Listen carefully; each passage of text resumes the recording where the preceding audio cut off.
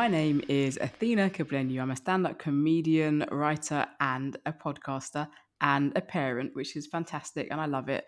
But my toddler and my 8-week-old do lack something in the way of conversation. So to make up for that, I invite a friend round to keep my company. Yada, yada, yada. We know we're in a pandemic, no one can come round, but we're doing this all virtually, online. Ooh, modern technology and stuff. Well, not that modern, because you could do this 70 years ago, just with a phone.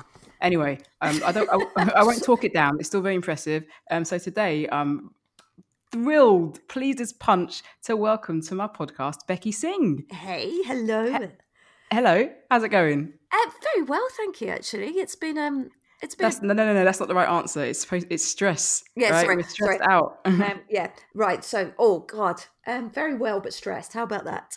Yeah, that's on trend. Well, I think That's what we want. my response is very well, and I give that response when people ask, because at the moment I am trying very hard to bring any kind of optimism to our current situation.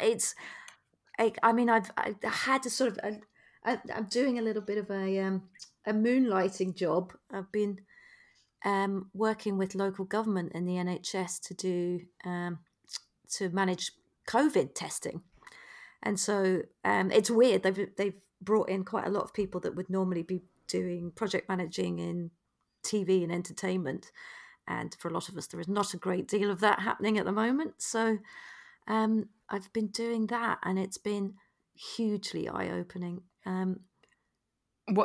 So what have your eyes seen that you weren't aware of before?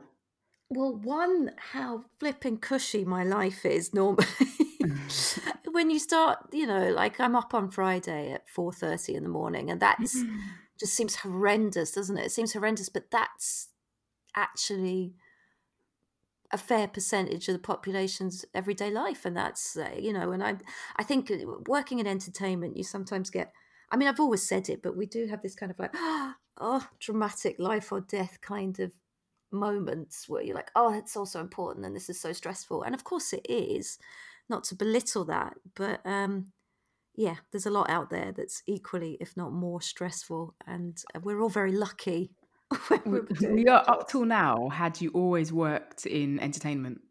Yeah, well, yes, actually. I mean, Like Bruce Forsyth, you're a lifer. I've done it. I started, I mean, even at school, I was working on stage productions, and then I sort of had a brief, I'd say a brief point where I tried to do other more sensible stuff, and then at 21 I ended up going into comedy. So yeah, pretty much my whole entire life.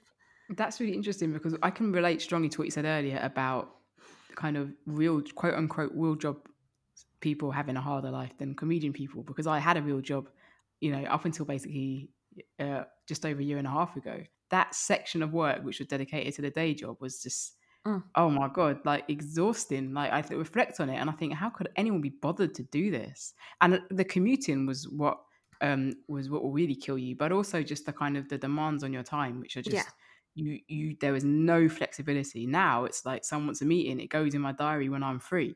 If someone wants to schedule a recording, it goes in my diary when we're both free. But there's a rigidity to kind of day-to-day work that most people do that is draining, because you have to, it's like instead of working to live, it's like you live to work. Yeah. It's though conversely, I do find that there's something about, and I suppose it really depends on the job. I mean, I'm talking about, at the moment, I'm sort of doing what's considered a frontline job, and it sits with me afterwards. But weirdly, my mind is a lot more free than it would be if I was doing an arts job, because that especially if you're trying to write and create, where that never leaves you. It's always humming in the back of your head, and you never feel like you've done enough work, and you never feel like you're doing enough to it. Whereas I can, when I get home, I'm pretty exhausted, but I can let it go. Like, I know what you mean. I used to switch off from my day job. I'd be like, get to a point where I'm like, I owe nothing more to this organization. Like literally, I owe you nothing, like the song. Whereas with like comedy, it's like, I still owe you. I'm in debt to comedy. Like I'm constantly trying to pay off some imaginary debt. Well, it's also that you can never do enough. It reminds me a bit of my first experience of being at university, where it was like you just study as much as you can, and you're never really going to do enough. Well, I'm sorry. What? That's not my.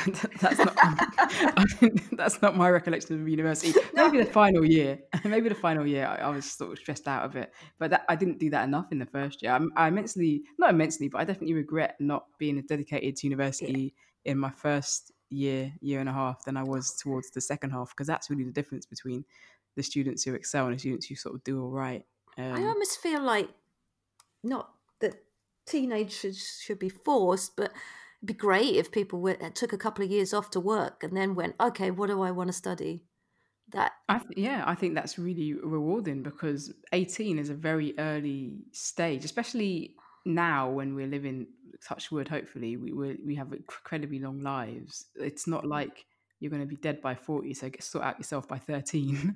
You've got like a long life ahead of you. Talking about lifespans, I was just listening to this podcast, which is absolutely fascinating, that they were looking at prehistoric man, and actually his lifespan was around about 35. This is for women as well, though, so lifespan between 35 and 40.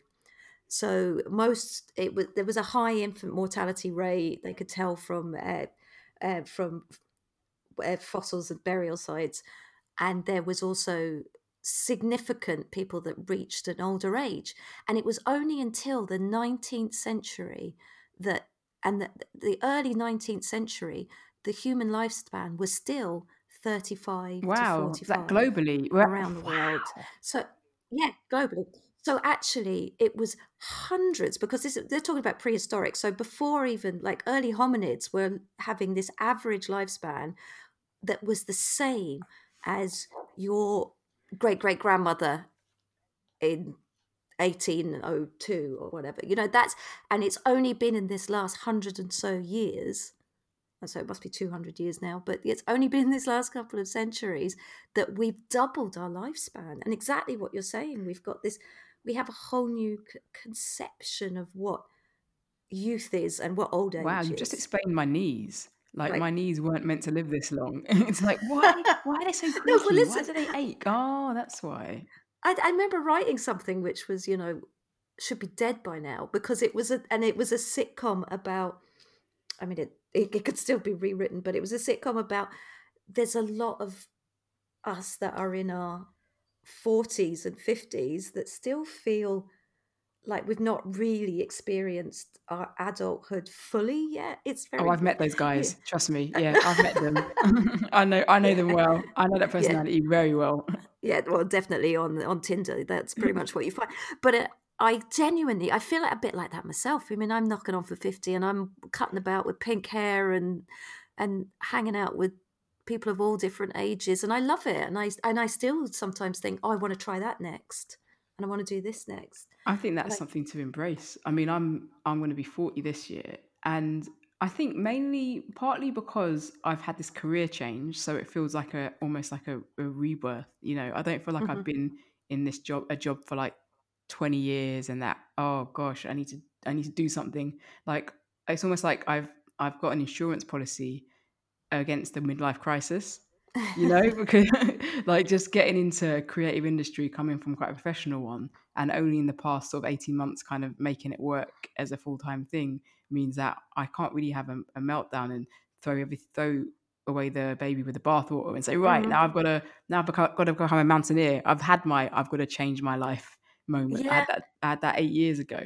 So I feel okay about turning 40. Another reason is a lot of people I know are over 40. I've been to so many 40th birthday parties, and it's been a celebration. So I've been dying to have mine. I've been to some amazing 40th birthday parties, and I'm like, okay, cool, I can't wait to have mine. So it might be that I wake up on the day in floods of tears, but so far I'm feeling pretty positive about Scorpio season this year. Oh well, listen, it's still a long way off, but I really enjoyed my 40th.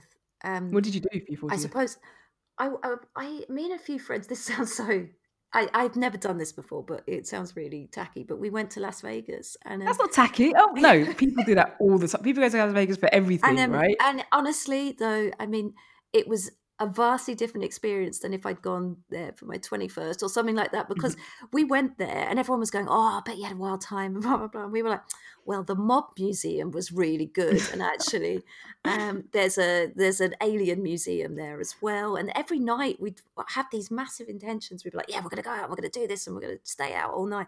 And I'm the kind of person that would stay out till like 5 or 6 in the morning. But because we were doing loads of quite cultural outdoorsy activities during the day, we'd be asleep by about 10, even on my actual birthday. Yeah, honestly, so I'm definitely turning 40 because I love going on holiday, exhausting myself during the day, just like soaking up wherever I'm at, like whatever city I'm in, like the culture, the food, the walking. I love a walk. I love a hill. Oh, if I'm on holiday with you and I see a hill, you'll be like, "Where's Athena?" I'll just climb in a hill. I love a hill. Listen, it's about the view, isn't it? Because it's about overview.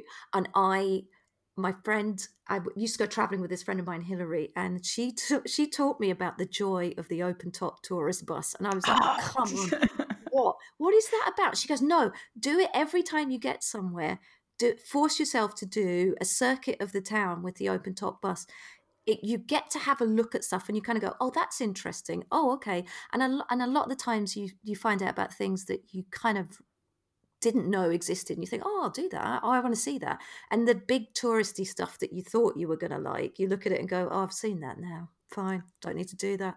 It's really, it's such a, I mean, I did an open top bus tour in Las Vegas as well and absolutely loved it. I bet you did. Did you go out into the desert? Did you go to see Grand Canyon? I went to, we started off in Sedona, actually. The hippie and me went there and forced everyone else to go. I've never heard of that place. What is it?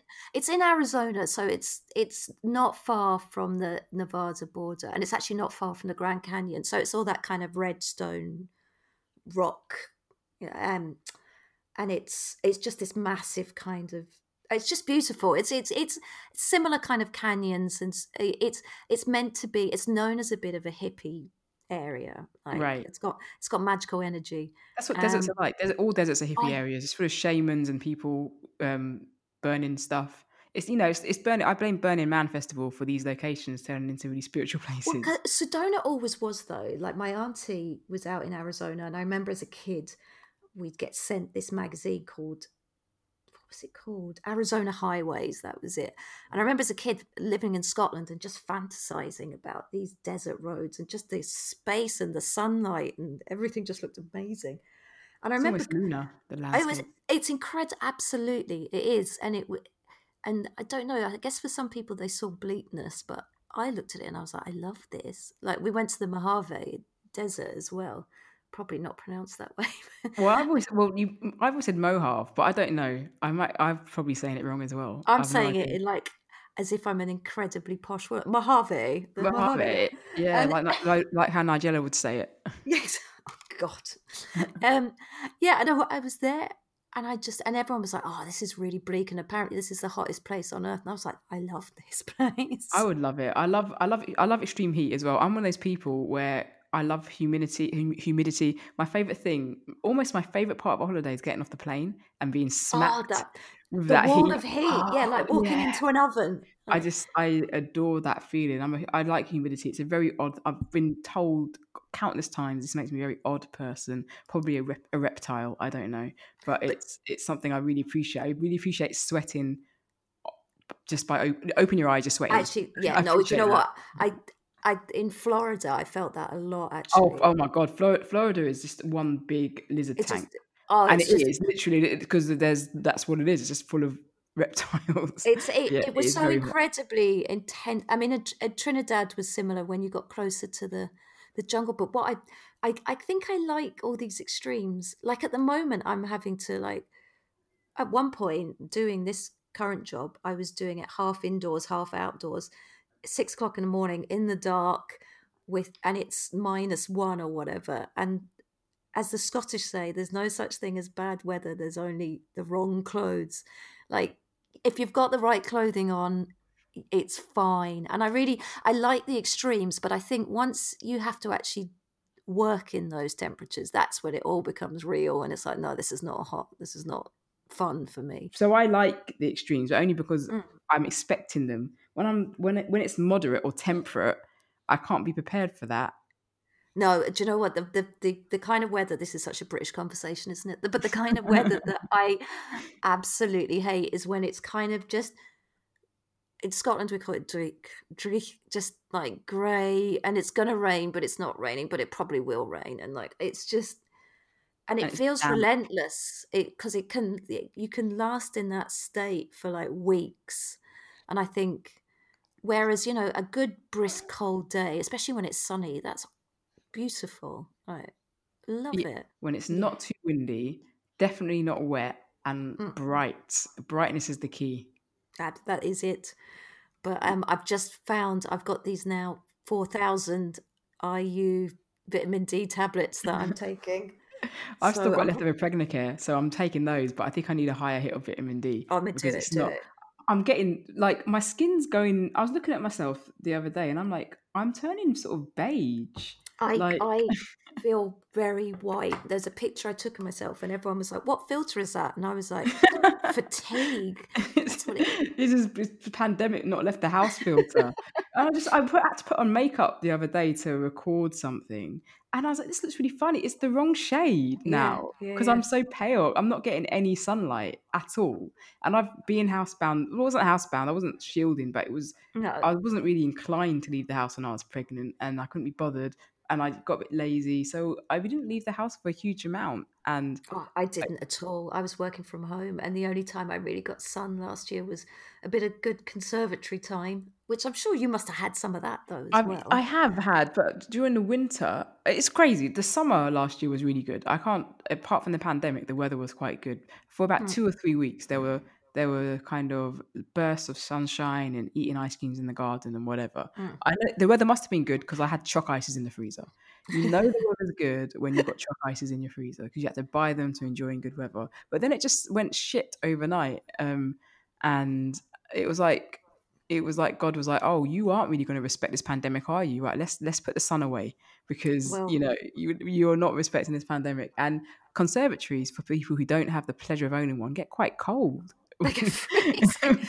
the winter. They're actually useless. They're not. They're They so. literally serve no purpose outside of the months of June and July. But mine, there is a window of about 5 hours at some point in May, and another one in September where I can use the conservatory. And for the rest of the time, it's just a polar extreme. I can't.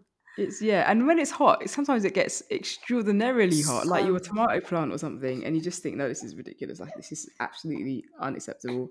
Um, so they're very odd things. Conservatories, like we have one. I have this joke that says I have a conservatory. It came with the man because it did. Didn't have one before, I'm grateful for it. We've got olive trees in ours right now that are oh, enjoying it. nice. Yeah. Oh, Oh yeah, proper. I'm proper. I've really lent into the middle class thing. oh my So it's God! really. Listen, the fact that I'm discussing my conservatory, the younger me would be horrified by that, absolutely disgusted by it. But No, we're still young. Don't forget, oh because yeah, we yeah, live yeah, until yeah. 90 now, so we're still teenagers. Which actually, I meant to ask you this when you mentioned it. What are you going to do for your 50th? Do you have plans? I don't know actually. I mean, it feels abstract because I mean it's still a couple of years off, so like I feel like I've got a little bit of time to Oh, sorry. get Can my I head in. react appropriately to finding out you're 48? Because this is Oh no, ridiculous. I'm 46 You're now, so when 46. I Oh, sorry, say this is a couple of years. Sorry. Well, yeah, that's I'm still ridiculous. when I You're not did you 46. Why are you lying to me? Why? why you lying? Why you lying? As they say, beige don't age, right? It doesn't. Uh, Well, it they- does. It just does. But it ages later, and then suddenly it happens overnight. That seems to be what happens. I'm waiting for that day.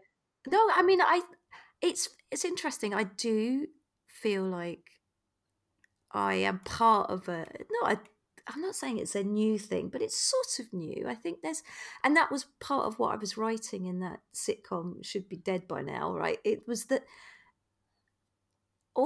because we live with the preconceptions of our parents and our grandparents of what life should be. I think my generation, especially, so not my mum's, but mine, and perhaps people just a little bit older than me, we kind of have tread a completely different path to the ones that our ancestors have. It was always you would get married, you would have kids, you probably get married in your 20s. That's what my parents' generation did.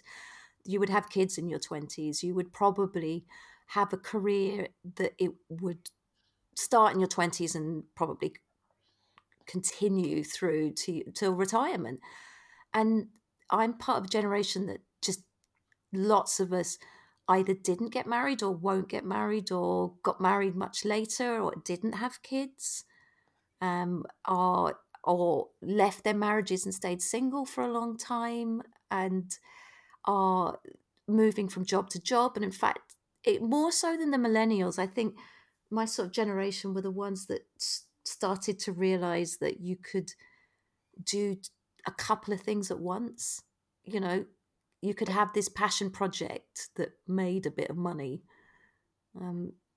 Like even if it was just making jewelry and selling it on a market on Saturday morning, you know, there was stuff Etsy. you could do. You know what I mean? You can sell stuff on Etsy, sell stuff on eBay, become an entrepreneur. I would say I think I would articulate what you're explaining as this.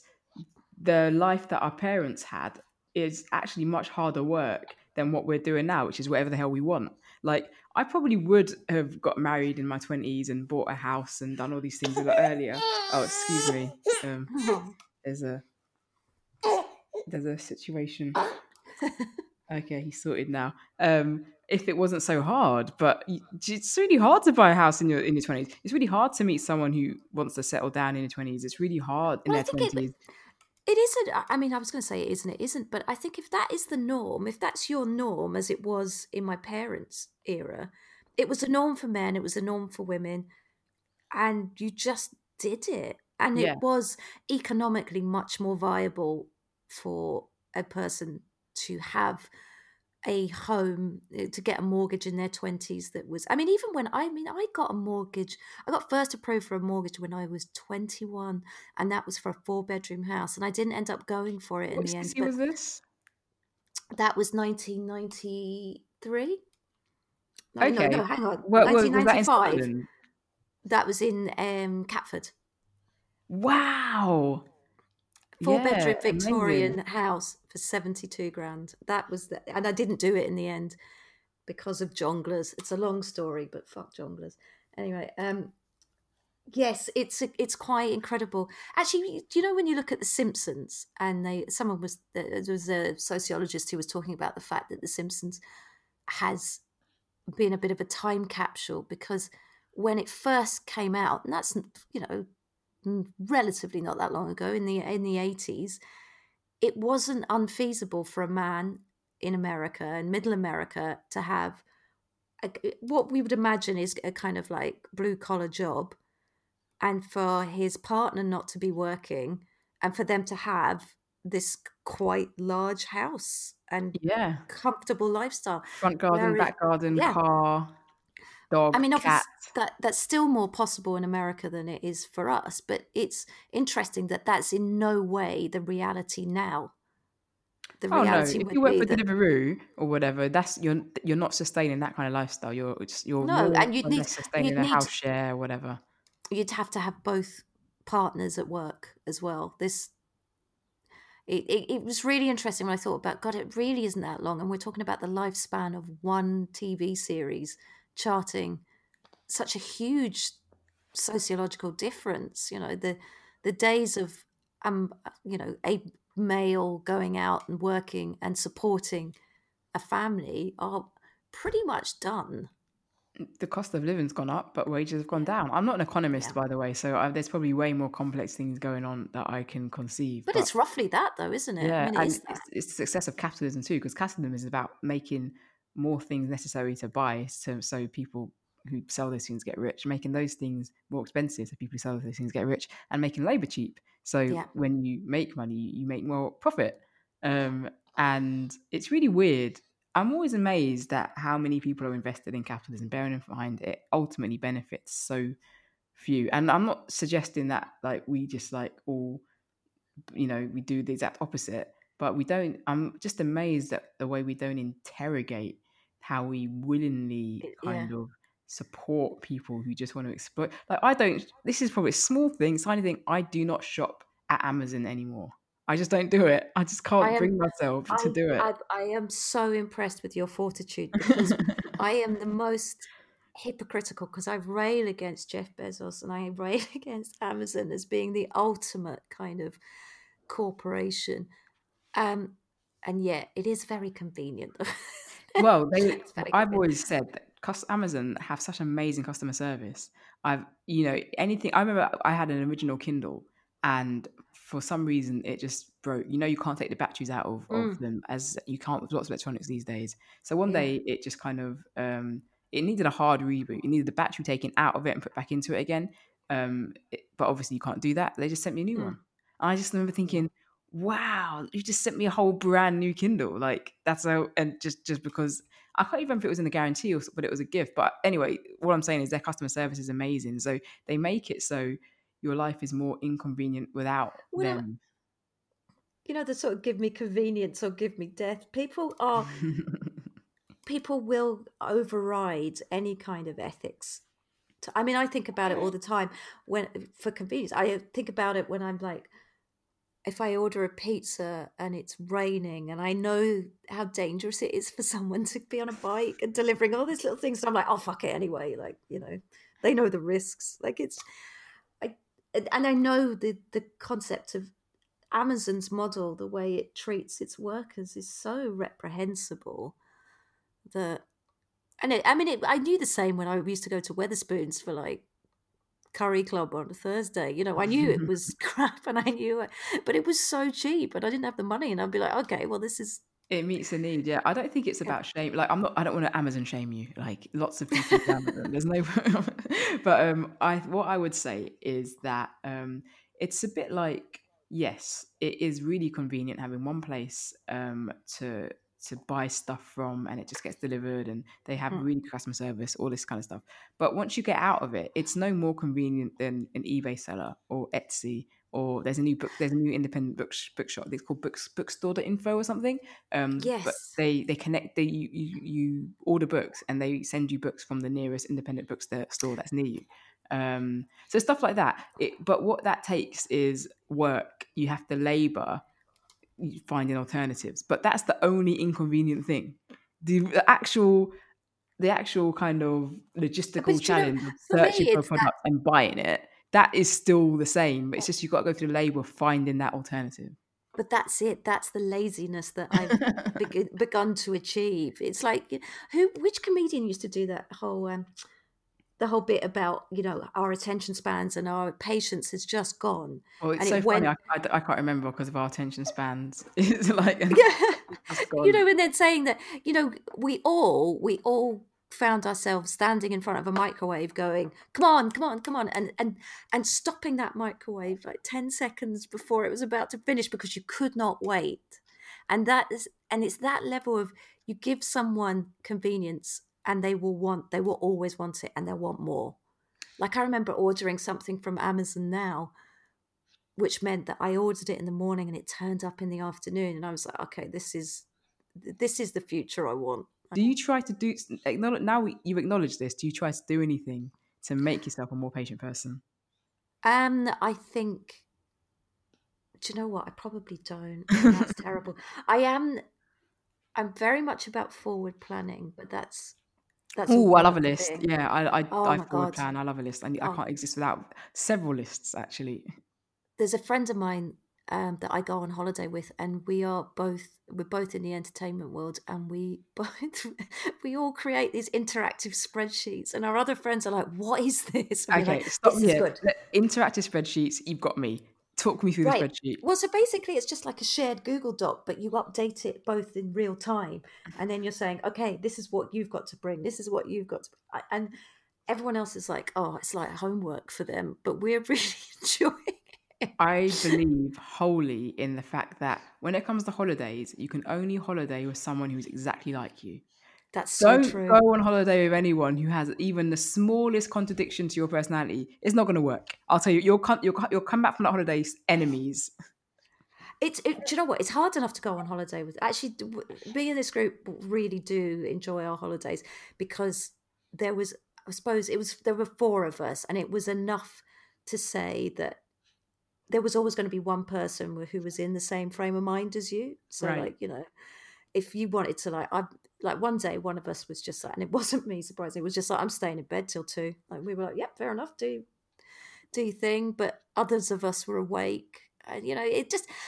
I absolutely, I used to feel so guilty when I'd be on holiday and my friends would be like, oh, Jesus, you're not up yet. It's like 11 o'clock in the morning and we've gone and done this and we did that. And I'm like, I'm on holiday.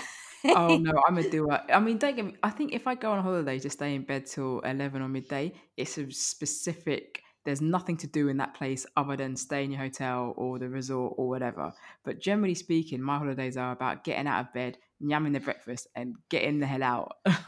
Oh yeah. Oh, listen, I've been known to get up, get the free breakfast, go back to bed. That's because it's not that I don't think there's anything to do. It's just that I love bed and I love sleep. I love it so much that it needs to be factored into my holiday a Yeah. lot. I mean, we could. I think we could still go on holiday together because of the open top bus Yeah. thing, which I adore as Yeah. well. I'd be willing to get up early on the first day to do that.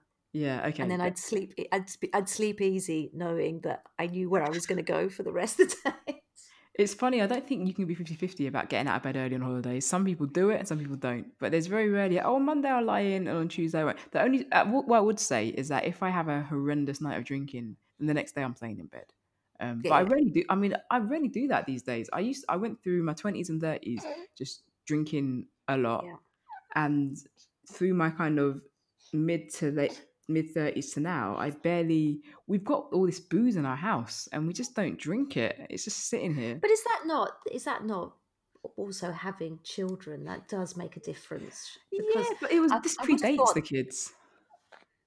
Oh, I mean, I was a terrible boozer in my 30s. Because I'd spent my 20s in long-term relationships back to back. So the whole decade. And so all my university years, everything was always in these very stable relationship. But it also meant I didn't really go out as much as other people and I didn't do as much drinking. But come my 30s, my God. You made up for lost time. Absolutely. And then I think in my early 40s, I definitely was still drinking. And I think something about this whole pandemic has actually... God, it sounds like I'm saying there's something good about it, and there's nothing good about it, but it has actually made me look and go, well, when you are able to go out again, is that really what you want? Because I've really enjoyed not having hangovers, like really enjoyed it. Oh God, I hate you've hit the nail on the head. Hangovers were absolutely the worst aspect of drinking, and they got worse as I got older. Oh my God, yeah. They just got worse and worse. I used to just feel like I'd been run over every morning after a night out. Yeah, absolutely. And I'd be like flatlining through a hangover, but then I knew that the next day I was still going to... I entered the realm of the 2-day hangover. And now I'm a lot more in tune with my body and my mind. I would say that I've got a bit more of a kind of mind-body connection now. I'm more aware. And I also know that mentally, 2 days after a drinking session, I'm still not on form. I'm still a bit slower, maybe a little bit more moody. Yeah, it's quite palpable. And now I'm just sort of aware that if I have got something important coming up, I need to just lay off the booze for quite some time beforehand. Is there anything you miss about drinking, like drinking a lot and going out and living that life? The ability to just talk to new people. I used to suffer. I mean, I still do to a bit, but I think most people that work in comedy ironically have some kind of social anxiety. I don't know why that seems to go hand in hand, but it does. And I think that willingness to do anything to not feel social anxiety, it can involve drinking, or it can involve having jokes that you can crack, a sort of personality that sort of takes you through that, or seemingly takes you through that. So yeah, I do. I used to meet a lot of people. I mean, I'd never remember them, but I'd meet a lot of people, and I think that's a lot more difficult when you when you are more inhibited and you just kind of sit with your pals and you're not having the same kind of. I think maybe that's a youth thing as well, though. When you're young, you've got hundreds of friends, like, or at least a fair amount, and as you get older, it narrows down more and more.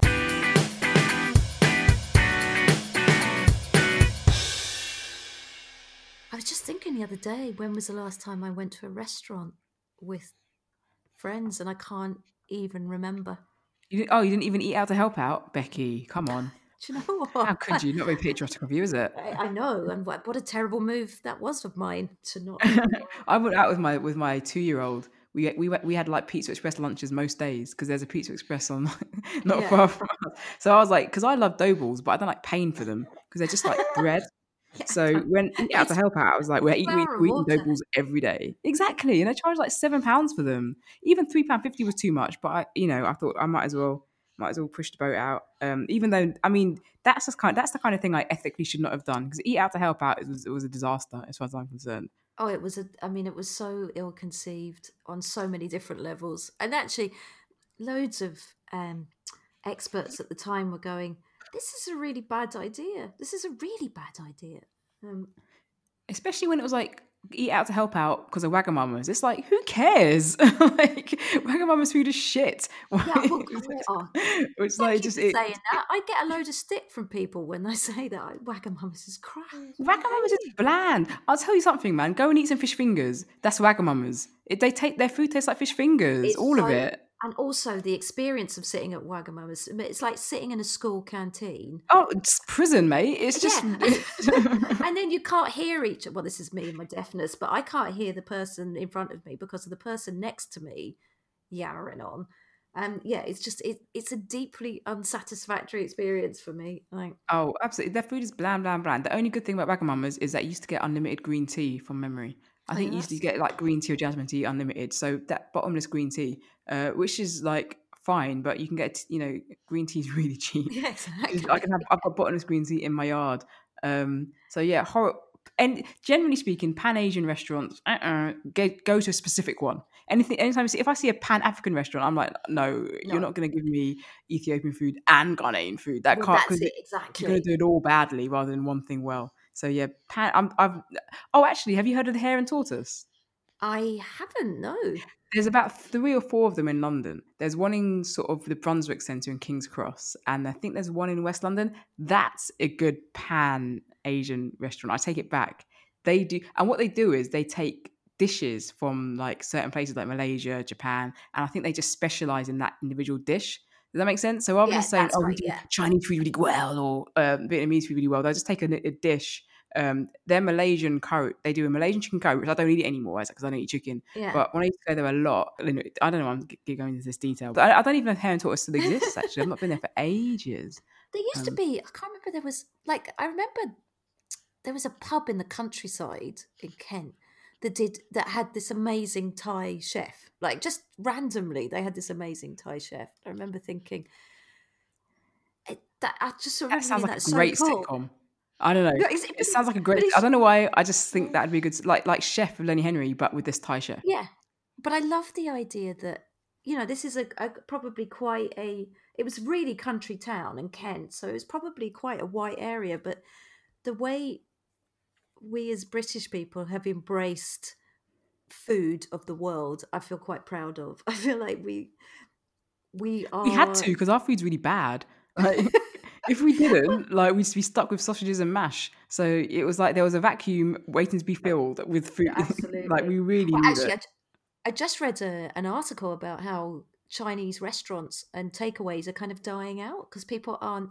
There's such a plethora of choice and other cuisines. People are bored with Chinese, and less so, but still being affected is the good old Indian restaurant. Apparently it's not surviving as well. This breaks my heart, but also I live in an area of North London where you cannot buy a takeaway because it's so bad. Like, what has happened is restaurateurs in certain areas like mine, and I'm in Enfield, have realized they can pass off any old shit as authentic. Yes, So there is. I'm not a takeaway person, but my partner is. So when we moved in together, we started getting takeaways, and I'm really not a takeaway person. But then I realized takeaways come in containers, and I love a container. So the the upside of getting a Do you wash yours and use yours? yeah, my Yeah, me freezer's full too. of containers, like of my Oh my God. leftovers, and the fridge is full of leftovers. So that's how I tolerate this takeaway business. Like, okay, we're getting a takeaway. I don't like it. It's overpriced. However, I'm getting a container. Anyway, I'm yet to have a decent takeaway in this part of London, and we've tried Turkish, we've tried, and this is a Turkish area. We've tried Chinese, we've tried Indian, and it's all been like.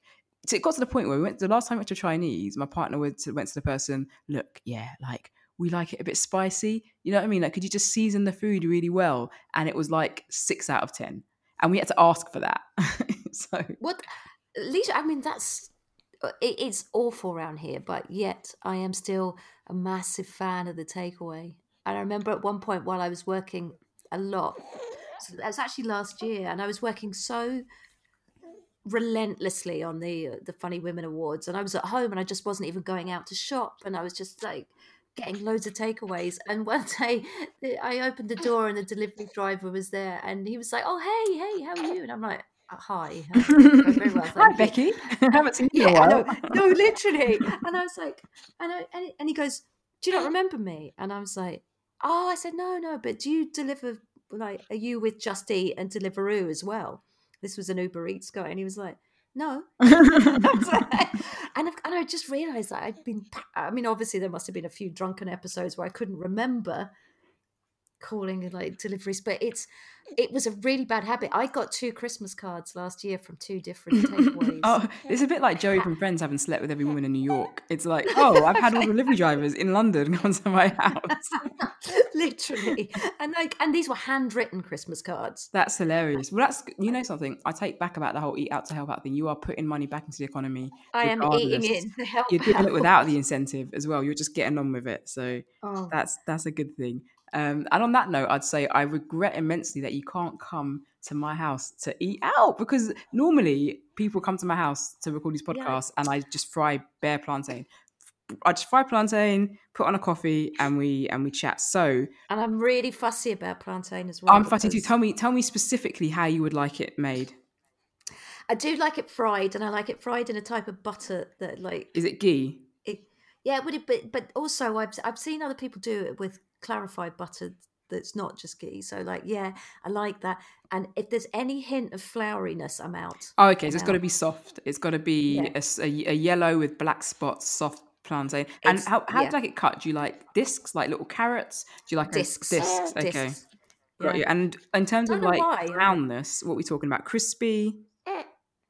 Well, mid crispy. It's like the same consistency as a good chip chop chip. What I'm going to do is, when this is over, I'm going to give you a plantain voucher that you can claim.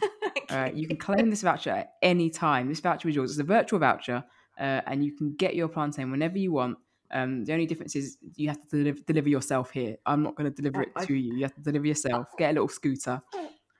I would absolutely love that, and I'm going to make palauri again. So yes, we haven't even spoken. Yeah. Right? Yes, I'll bring the plantain. You bring the palauri. This isn't the first time palauri's been mentioned on this podcast. You're kidding me? No. So it's not the first time. So my friend Carmen Ali is from Trinidad, and her mum is from Trinidad, so it came up there as well. Just for the benefit of the listener at home, you are Guyanese. Or half Guyanese. Yeah. Yes, as am I, which is why we're talking about palauri. Because people will be like, what is that? What is that? It has to be tried. It's so good. It's really good. And I've had to stop making it because it's fried. And me and my partner just trying not to eat so much fried food because we're not going out at all. And we're not exercising. But it's really good. It's basically like a bhaji, but it's way nicer than a bhaji. Sorry, it doesn't have any pesky veg in it either. It's a bit like, it's the Caribbean dough ball, basically. That's exactly what I say. I say it's a savoury donut. When I'm trying to describe it to people, I'm like, a savoury donut made of chickpea flour, and it goes really well with like tamarind sauce, something that's kind of sweet and bittery at the same time. But then have you noticed that once you've done palauri, that oil is now just you can't use it for. It's literally it's like a Kardashian. It just changed the color. You know, yeah, bright yellow. It's just, yeah, you can't use it. I think chickpea flour is a bit like flying fish. Like it just kind of pollutes. It just makes the oil really dirty. And I will use oil about 3 or 4 times. Otherwise, like I'm one of these people. I'll use it in cooking. I'll use it though, if I'm doing any curry recipes. I'll use the old Polaroid. Oh yeah, you keep it in a little container. Yeah. Listen, what you are with takeaway containers, I am with glass jars. Oh, okay. I am obsessed. At one house, I came home one day and one of my flatmates had chucked out my jar collection. So upset. Oh, no, because it takes a long time to get through all that jam. You know, to start a jar collection again. That's really hard going. That's not good at all. And I have this really, and I don't know whether it's the Guyanese, it's the Indian, it's the Scottish, but there's a lot of me that just doesn't want to throw things thrifty. Out. Oh my gosh, you come from the top 3 thrifty nations in the world. I was born to be tight. Like, no, it's thrifty. Okay, it's thrifty, resourceful, and efficient. Okay, that's amazing. And they'd asked me what I was waiting for. They were like, well, "Are you waiting for some kind of like, you know, Armageddon type situation?" And I was like, the aliens were allergic to glass. Well, that's amazing. Look what we've got in our flat. That's exactly it. Or like, when someone needs emergency canning of jam, I'm going to be there. I will save a glass jar if it's got like an interesting lid. Is that, you know, like if it's got a nice kind of, you know, if it looks a bit fancy. What about if it's got like embossed writing on it? Yeah, very tempted to save that. Yeah, very tempted. I put my spices in a lot of them though. Yeah, I'll pickle things and bottle things in oil as well. Oh yeah, a bit of sliced lemon that goes in a glass jar. So this is all very useful. Okay, somebody's getting a bit upset, so I think I have to succumb to his moaning. But Becky, you've been fantastic. I wish I could talk for another hour because we didn't cover Polari. We only just squeezed in the plantain chat, and I want to know more about your jars. But we'll have to do that when you next come with your plantain voucher. I will do. Thank you so much for having me. Thank you for keeping my company. Oh, well, say hello to the little ones for me. I will. I'll give them little cuddles and I'll say hello. And one day you're going to meet them. Which would be fantastic. When they're all grown up. well, they won't be grown up because they'll be kids till they're like 30. So. Oh yeah, that's true. Actually, and you still have to buy the Christmas presents. Yeah. Oh, on that note. All right, we're done. We'll finish it. All right. Thank you. It's been a pleasure. See you soon. Bye.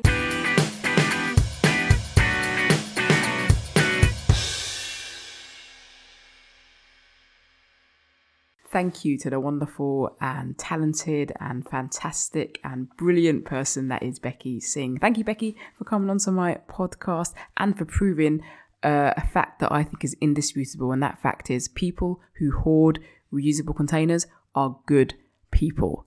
That's the difference. Okay, that is the line that divides us all, whether we hoard reusable containers or we don't. So good on you for proving that. I completely believe that people who throw away perfectly good containers, they won't make it to the promised land. Absolutely not. You won't be joining us there, but we'll be there with our empty containers that we will use one day. I promise. Guys, that's the end of this episode. Thank you so much for listening. If you don't know, you should know by now, my name's Athena Convenue. I'm a stand-up comedian, writer and podcaster. So come find me on Twitter, Instagram or whatever it is you use. I think I still have I have a Snapchat that I started ages ago, but I never used it. But you can find me there if you really, really want to. If you like this podcast, do what you normally do a podcast that you like. You know, share them, like it, comment or do whatever. But as always, you got to the end of this podcast. It is so appreciated. Thank you for listening, and we will catch up next time.